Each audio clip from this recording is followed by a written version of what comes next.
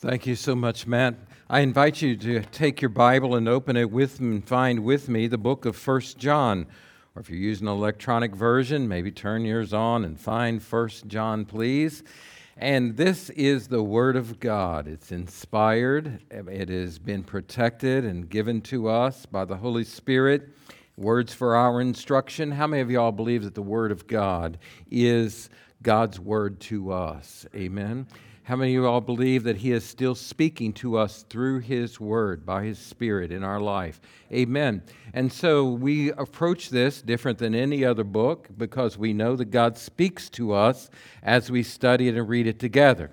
We're in the book of 1 John, a delightful, beautiful, encouraging, and convicting book given to us. It was written by the Apostle John. It is written for our instruction. We began this series. Pastor Jay started us in this series last week, and we're going to continue today. We're going to look at some theme verses, some theme truths all over the book of 1 John. So you're going to need your Bible, and we're going to look at these together. But let's begin with reading 1 John chapter 1, beginning with verse number 5. Do you have your Bible? Please open it and follow along. This is the message we've heard from Him and declare to you that God is light and there's absolutely no darkness in Him. If we say we have fellowship with Him, yet we walk in darkness, we are lying and not practicing the truth. If we walk in the light as He Himself is in the light, we have fellowship with one another, and the blood of Jesus, His Son, cleanses us from all sin. If we say we have no sin, we are deceiving ourselves, and the truth is not in us.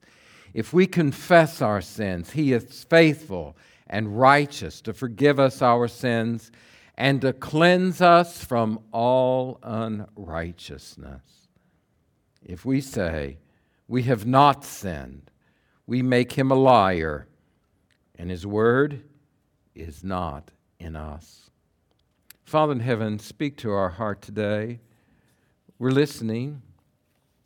Open our minds, illuminate our understanding, convict us about our sin and condition, comfort us in our fears and our sorrows, strengthen us in our inner man. Father, build confidence in our faith.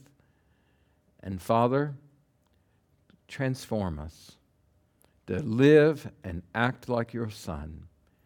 It's in Jesus' name we pray. Amen. We're going to look at 7 different certainties that are found in this book of 1 John. And so I encourage you to follow along as we look at some of these together today, as we look sort of thematically through this book and some things that we know for certain. What do you know for certain in your own life to be true? When you think about your own life, what do you know? What is it that you know is true? Absolutely true about your life. What is true about your life? Somebody said, well, what's true is death and taxes. Well, there's got to be more than that. What is true in your life? Secondly, what's true about yourself? Your own personal being. What is true about God? What do you know about God that you are certain that you know is true about God? How do you know? How do you know? The Bible told me so. But what is true in your relationship with the Lord? How confident are you in your relationship with the Lord? How confident are you that you are a Christian? I mean, this is an old question, but I want to ask it today. Suppose you were to die today. Let's just suppose you die today, and you're to stand before God. And He would ask you, why should I allow you into my heaven? What would you say? Why? Amen. So another question I want us to consider today, how does a Christian act? How does a Christian live? Shouldn't the way we live have something to say about whether or not we truly are Christians? I mean, the question really is this. Can you confess to be a Christian and then not live like one in your personal life and your relationships? Well, yes, obviously people do that. They confess that they are, but they don't live anything like one. So, are they a Christian? Can that be true? Can you just say that you are, but then not live it? When I was a boy, I worried and thought a lot about whether or not I was saved. I grew up in a Christian home. I grew up with a godly mom and a dad. A father was a pastor, preacher, school teacher. I grew up in Sunday school. We did church, man. We did church. We did Sunday morning, Sunday night, Wednesday night, outreach, visitation, bus ministry, RAs, GAs, sunbeams. We did it all. But as a boy, I remember because of the conflict that was in me with my own sin and the fear in me, I remember as a boy laying in bed and many times saying, am I saved? Will I go to heaven? Yeah, I had confessed I believed certain things about Christ. I had been baptized as a boy, but am I? And I remember praying these prayers in desperation. God, if I'm not saved, save me now. Again and again. In college, I went through a time of depression in my own life. I'd been in an accident. Life was messed up. I was taking pain medicine. My back was messed up. I was in a depressed state. I didn't know who to talk to or where to go in my life. And I wondered, am I even a Christian? Am I saved? Am I right with God? We struggle with deep issues in our life about what is true and not true. We struggle with our lifestyles and our beliefs, and when they're in conflict with one another. We struggle receiving grace, and we struggle extending grace. And 1 John uses again and again a verb form to know, and that word know over 30 times in this book. And every time he says, but we know. It is we have certain knowledge that gives us strength. It's something we know, we can take to the bank, and we believe, and we know is true. And so I want us to look at some of those together today that's found in this beautiful book of 1 John. In 1 John chapter number 2, verse number 29, I want us to look at this scripture verse for just a moment. Now notice the word, if you know that he is righteous, you know this as well, everyone who does what is right has been born of him. So the first thing that we know to be true, that a righteous life indicates regeneration. Notice in verse number 29, we know that he is righteous. There's no unrighteousness in the Lord. He is completely righteous. There's no shadow in him. There's no sin in him.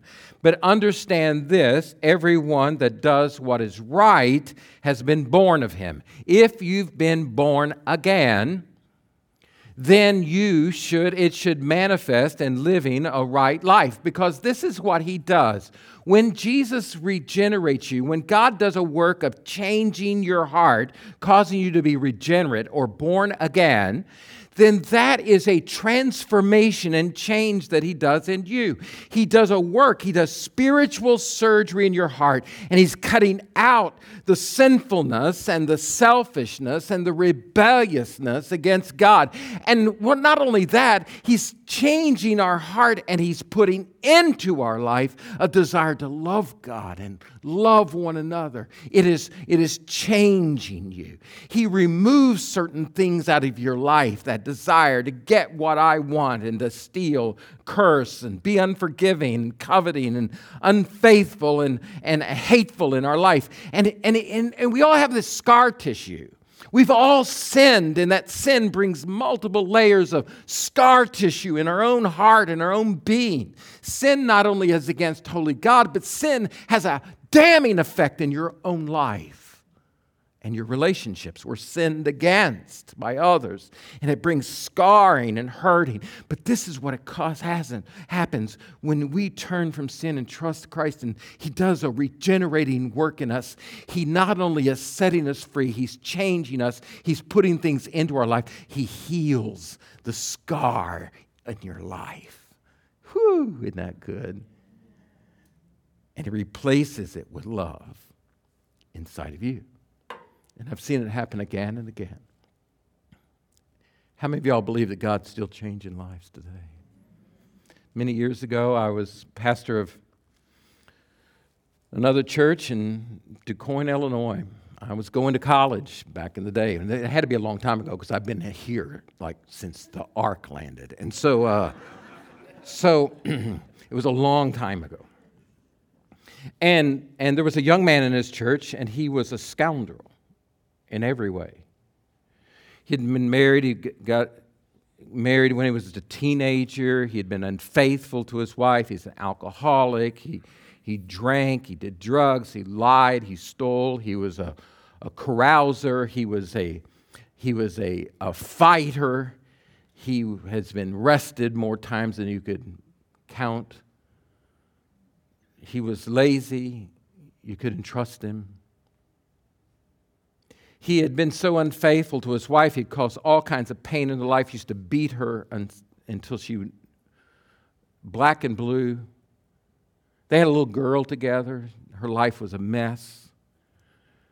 And so his wife told me one time, he said she came home drunk one night. I thought I was going to get another routine beating, but I was ready.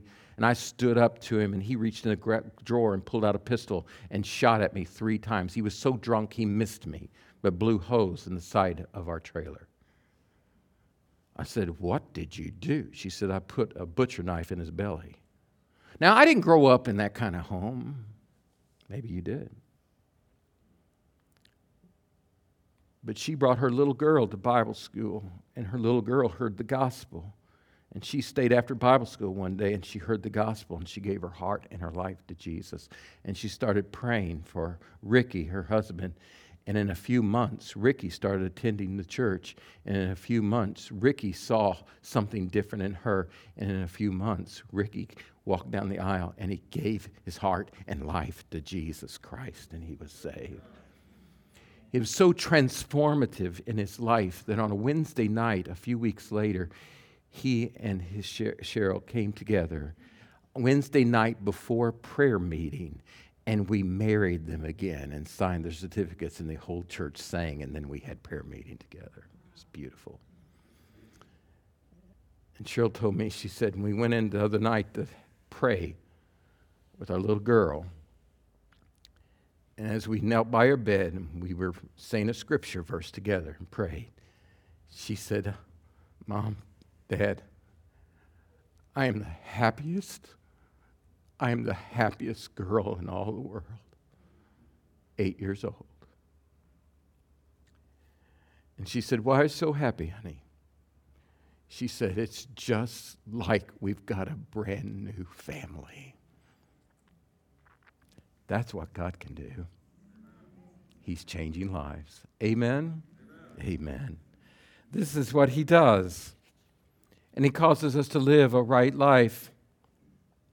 In chapter number 5, verse number 18, do you have your Bible? Just look with me. Chapter number 5, verse 18, we know that everyone who's been born of God does not sin. I think we're going to have to drill down on this for just a minute. Does not sin, but the one who is born of God keeps him, and the evil one does not touch him. So let's look at this scripture verse together. First of all, he says, we know everyone who's been born of God does not sin. Now, you need to understand the translation, understand this word. It is meaning it's a linear present. It does not continually, habitually live in sin. So you're not living a lifestyle of sinfulness, because that does not compute if you are and have come to know the Lord, if you've been born of God. But then it says the one who is born of God keeps him. Who's that? Well, the one who's been born of God here means Jesus, the begotten, the one. And Jesus keeps him. Jesus guards him. Jesus protects him. This is the work of our Savior. Those that the Father's given him, he loses none of them. He guards us and protects us.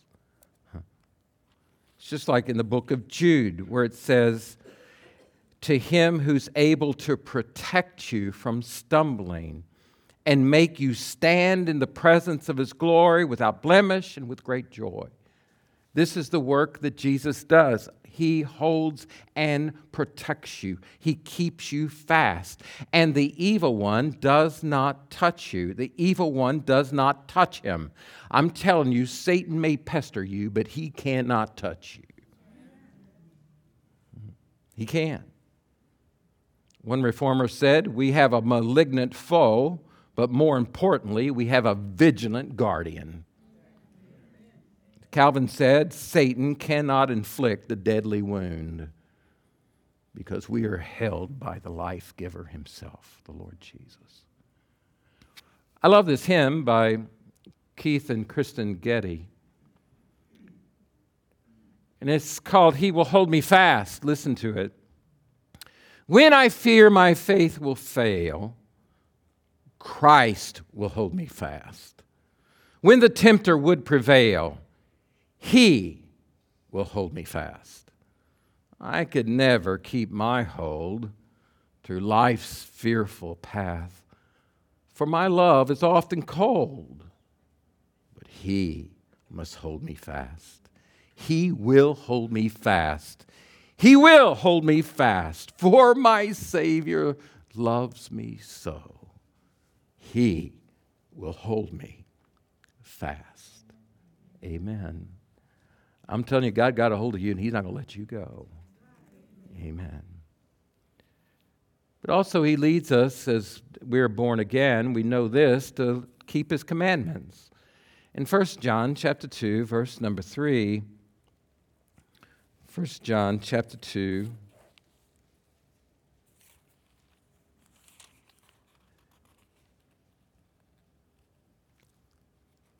in verse number 3.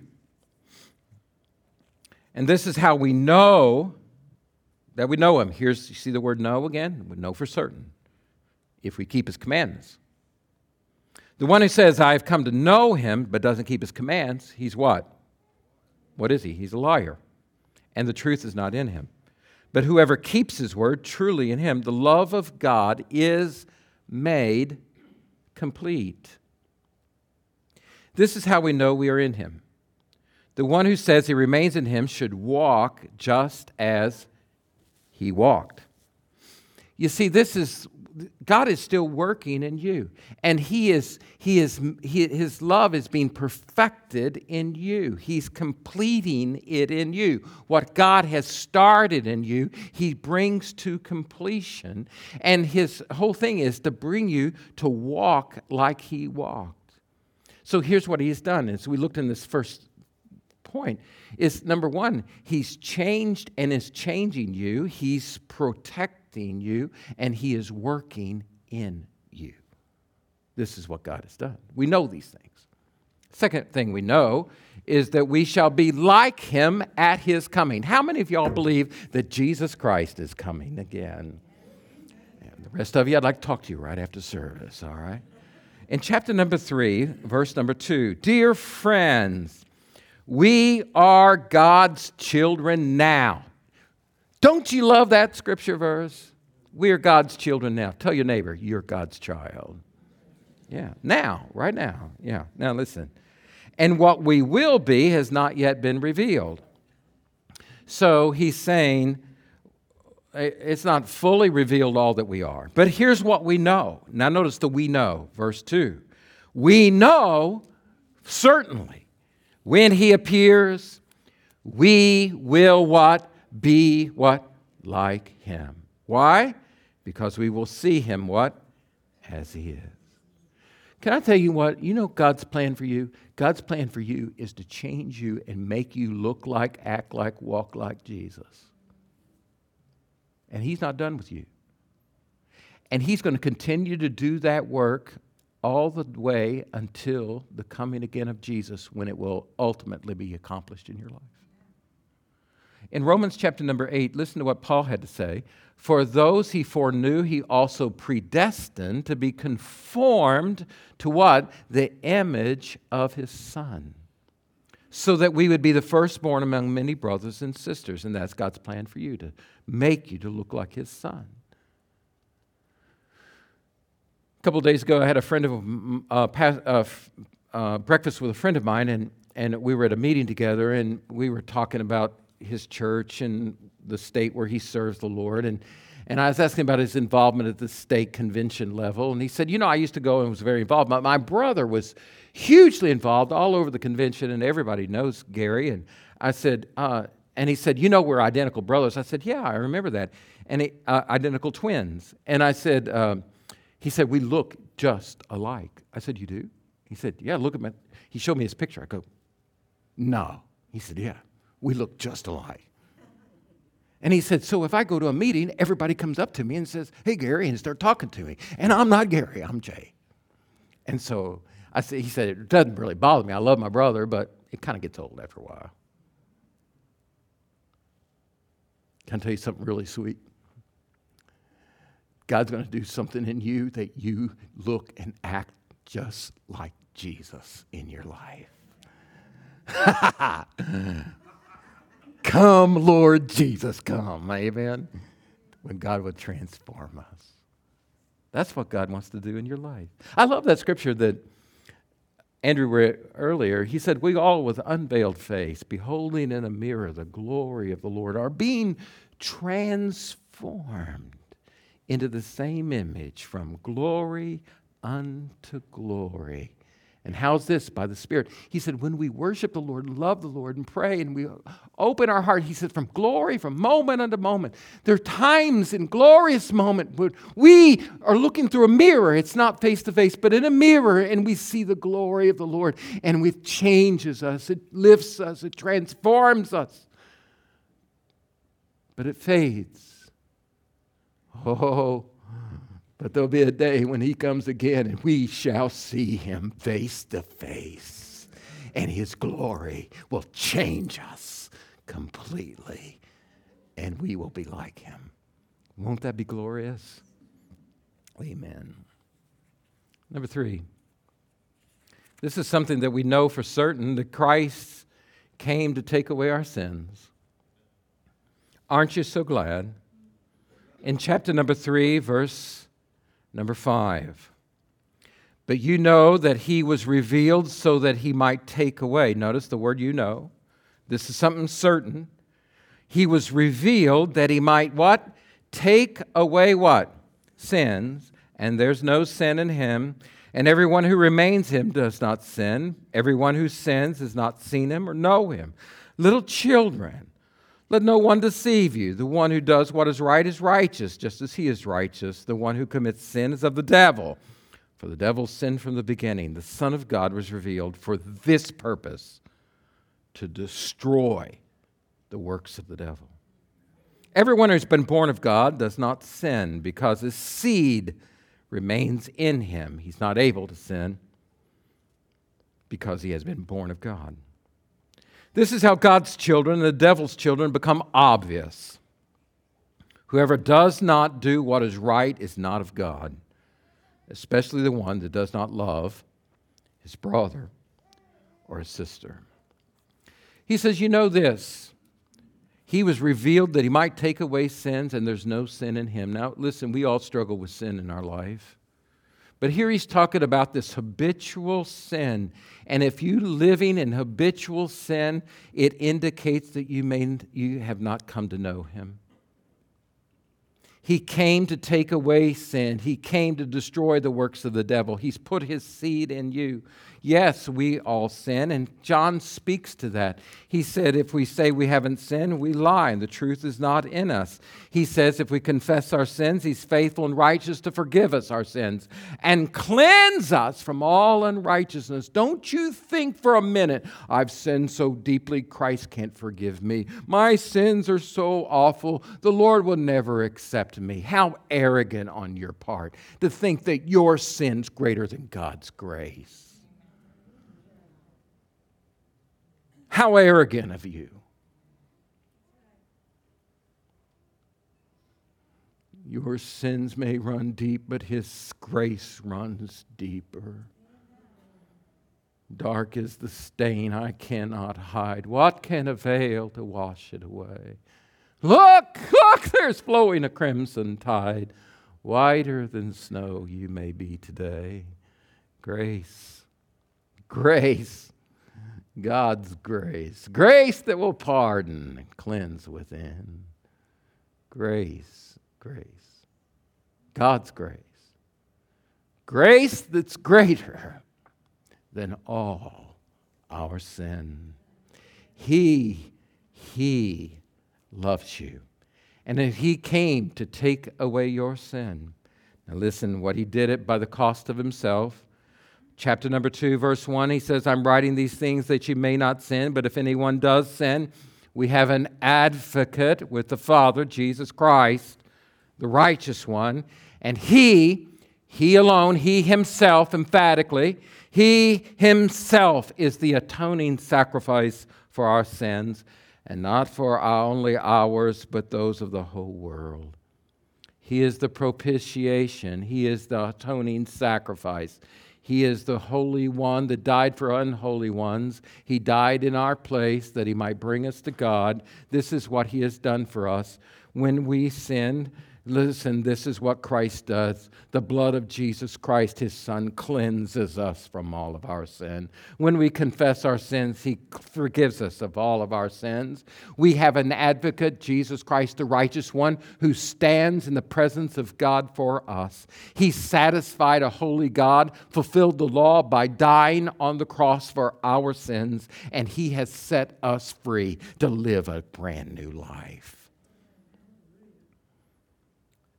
So, folks, this is what I know to be true. He can set you free, whatever has you. Secondly, you don't have to live like a victim anymore. You're not a victim. Number 3, you don't have to live like a slave anymore. Those shackles are broken. Amen. And you don't have to live defeated anymore.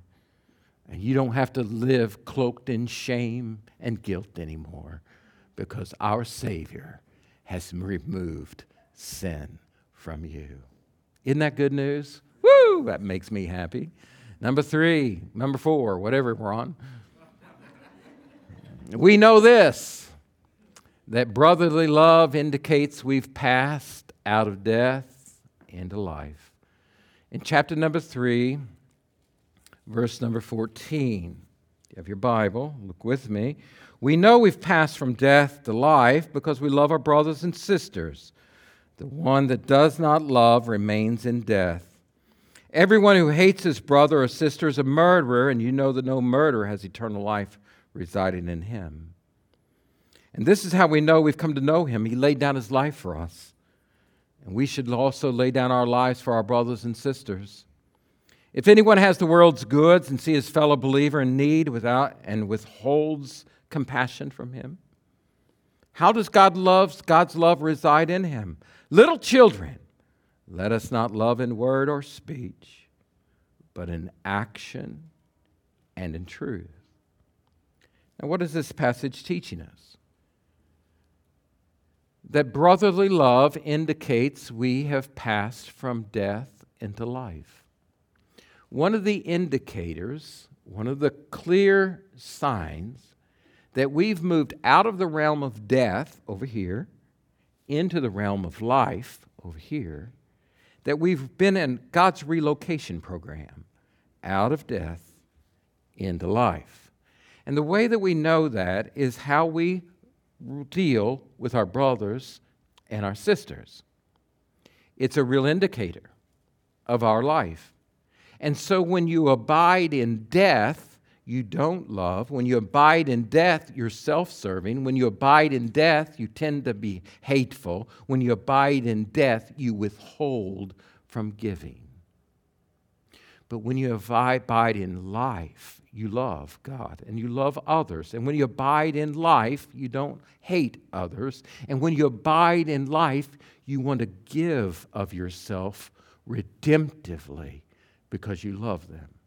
Because as Christ laid down his life for you, so you willingly lay down your life, your rights to love other people, because you're doing what the one who redeemed you did. If any man wants to come after me, he must deny himself and take up his own cross, an instrument of sacrifice and redemption, and follow after me. Love acts. Love acts. Love serves. Love forgives. Love gives. Love doesn't withhold. Love is not judgmental. Love acts. And one of the ways we know we've come to know him is that we love brothers and sisters. So here's my question to you. Who have you shown love to this week? Who is in need of love in your life, relationally? Is there hate in your heart or love in your heart? To whom will you be Jesus to this week? To whom will you be like Jesus? He laid down his life for us. He loved us while we were still sinful. And he came to us. What is it that you need to lay down so you can love other people? Let me tell you, listen to me, friends. I'm going to meddle for a moment. Stay with me. The hurting are all around us. And let me tell you what's not going to change them. Your legalism and your politics will not change their lives. And your opinions will not change their life. And your belittlement and making fun of them won't change their life. And your judgmentalism will not change their life. They are bound, they are in shackles, they're blind, they're confused, they're lost, and they need a Savior. And the only way they're going to find a Savior is that you start acting like your Savior in this broken world toward them. It's an incarnational gospel. You're living it out in your life in order that you might speak to them about the one who can change their life. They are helpless, they're hopeless, they're downcast, they're defeated, they're overlooked, they're vulnerable often, they're broken. And when you've done it to the least of these, you've done it unto me. Recently, someone who was cutting my hair, and I'll just call her Amanda. As Amanda was cutting my hair, we were talking, and I said, have you cut my hair before? She said, yeah, I think I did, but it's been pre-COVID. And we just talked, visited. I go to a barbershop that gets somebody different every time, usually.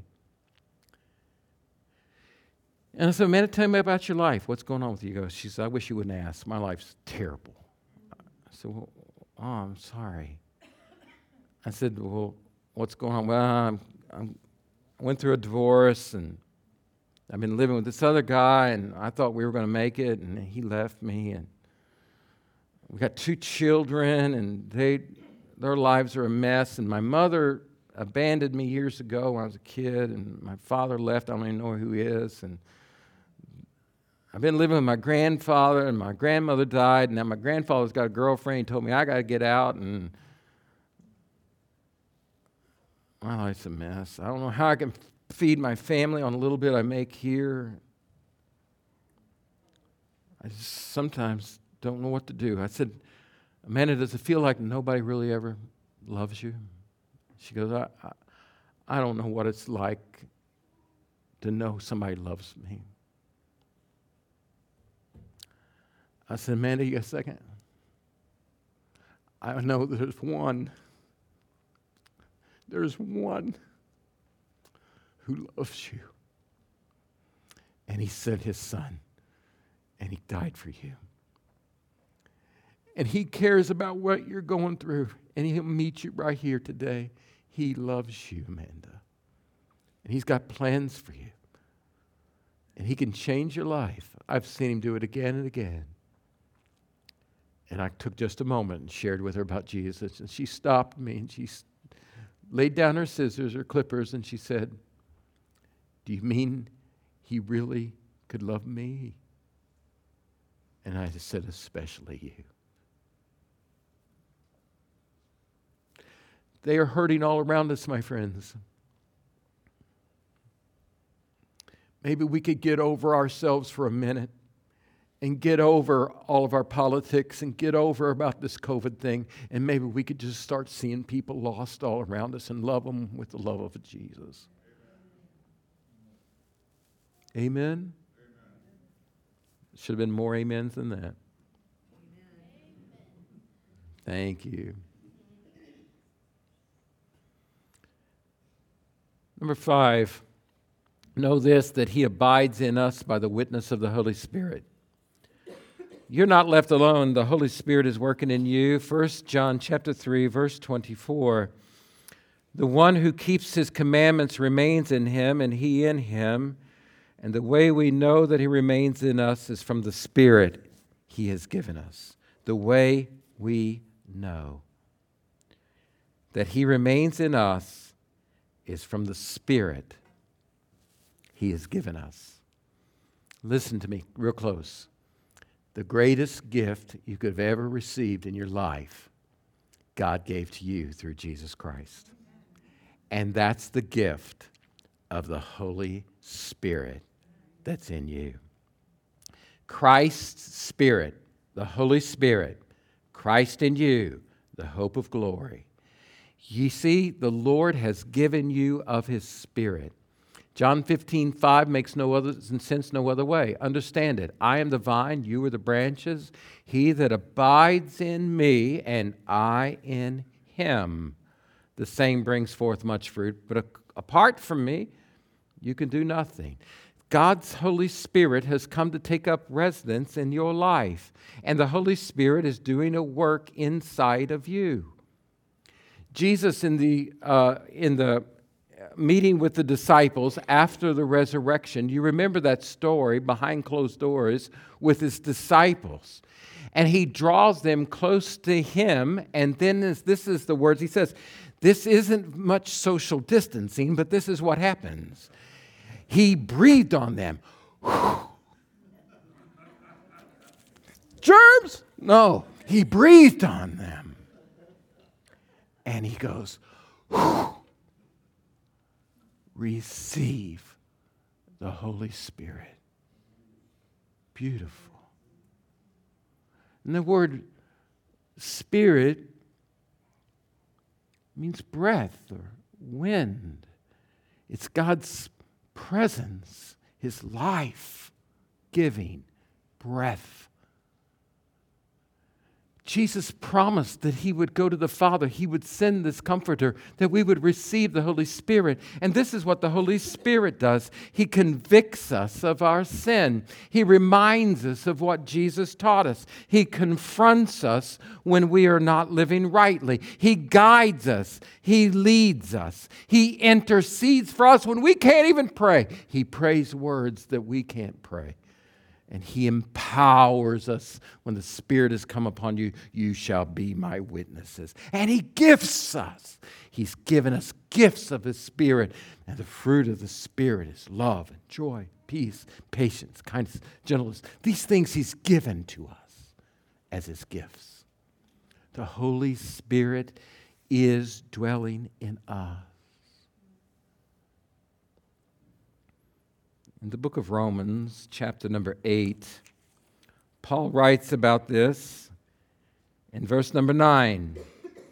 You, however, are not in the flesh, but in the Spirit, if indeed the Spirit of God lives in you. And if anyone does not have the Spirit of Christ, he does not belong to him. Now, if Christ is in you, the body is dead because of the sin, but Spirit gives life because of righteousness. And if the Spirit of him who raised Jesus from the dead lives in you, then who raised Christ from the dead will bring your mortal bodies to life through his Spirit who lives in you. So then, brothers and sisters, we're not obligated to live according to the flesh, because if you live according to the flesh, you're going to die. But if by the Spirit you put to death the deeds of the body, you will live. For all those led by God's Spirit are God's Son. And you did not receive a spirit of slavery to fall back into fear. Instead, you received the spirit of adoption, by whom we cry out, Daddy, Abba, Father. And the Spirit himself testifies, together with our spirit, that we are God's children. And if children, also heirs. Heirs of God and co-heirs with Christ, if indeed we suffer with him, that we may also be glorified with him. Hallelujah. He abides in us. He guides us. Number 6, we know this. He's given us eternal life. Chapter number 5, verse number 13. Chapter number 5, verse number 13. I've written these things to you who believe in the name of the Son of God, that you may know that you have eternal life. Aren't you glad God has given you eternal life? He didn't give you temporary life. He didn't give you term life. He didn't give you whole life. He gave you eternal life. And that is awesome. Awesome. Jesus said in John 5:24, truly I say to you, anyone who hears my word and believes in him who sent me has eternal life and will not come into judgment, but is passed from death into life. Being a Christian is not knowing the facts about Jesus. It's more than that. You can know the facts. You can believe it was God. You can believe that Jesus is God's Son. You can believe that he was born of a virgin. You can believe he lived a sinless life. You can believe he died on the cross. You can believe he rose again. And you can believe he ascended into heaven. And you can believe he's coming again. But that does not make you a Christian. The demons believe that. But you must turn from your sin and you must trust in Jesus Christ and surrender to him as the Lord and Master of your life. And you will be born again and have everlasting life in you. Hallelujah. Have you done that? Number 7, this is a good one. Don't go to sleep yet. Know this, that our prayers are answered. In chapter number 5, verse number 15, verse 14 and 15. And this is the confidence we have before him. If we ask anything according to his will, he hears us. And we know that he hears whatever we ask.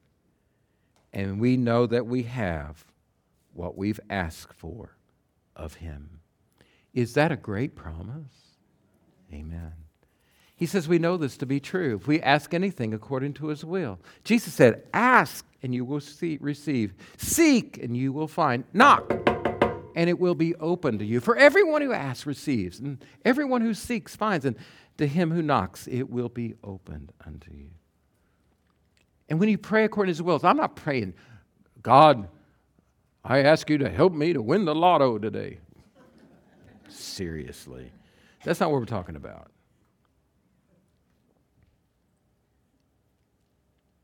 But when you pray and you say, dear God, I ask you to lead me, he answers that prayer. Dear God, I ask you to guide me. He answers that prayer. Dear God, I need wisdom in how to live this life. Wisdom, by the way, wisdom that comes from above is not whether you should buy a Chevy or a Ford. That is not what we're talking about. It's about how to live this Christian life to the glory of God. And he answers. He loves to answer his children. And he guides you and He wants you to succeed for His glory. That is awesome. So what can we know for sure today? Number one, I want you to know this for sure. Write it down big and strong. God is for you. Number two, God is with you. Number three, God's forgiving you. Number four, God's protecting you. Number five, God's perfecting you. Number six, God's abiding in you. Number seven, God is changing you. And listen, and God is listening and answering you. Woo! That is something I know for sure. Amen. Father in heaven, thank you. Thank you for your word. It's powerful, true, life-changing. Father, may these truths transform our thinking and our living. In Jesus' name, amen.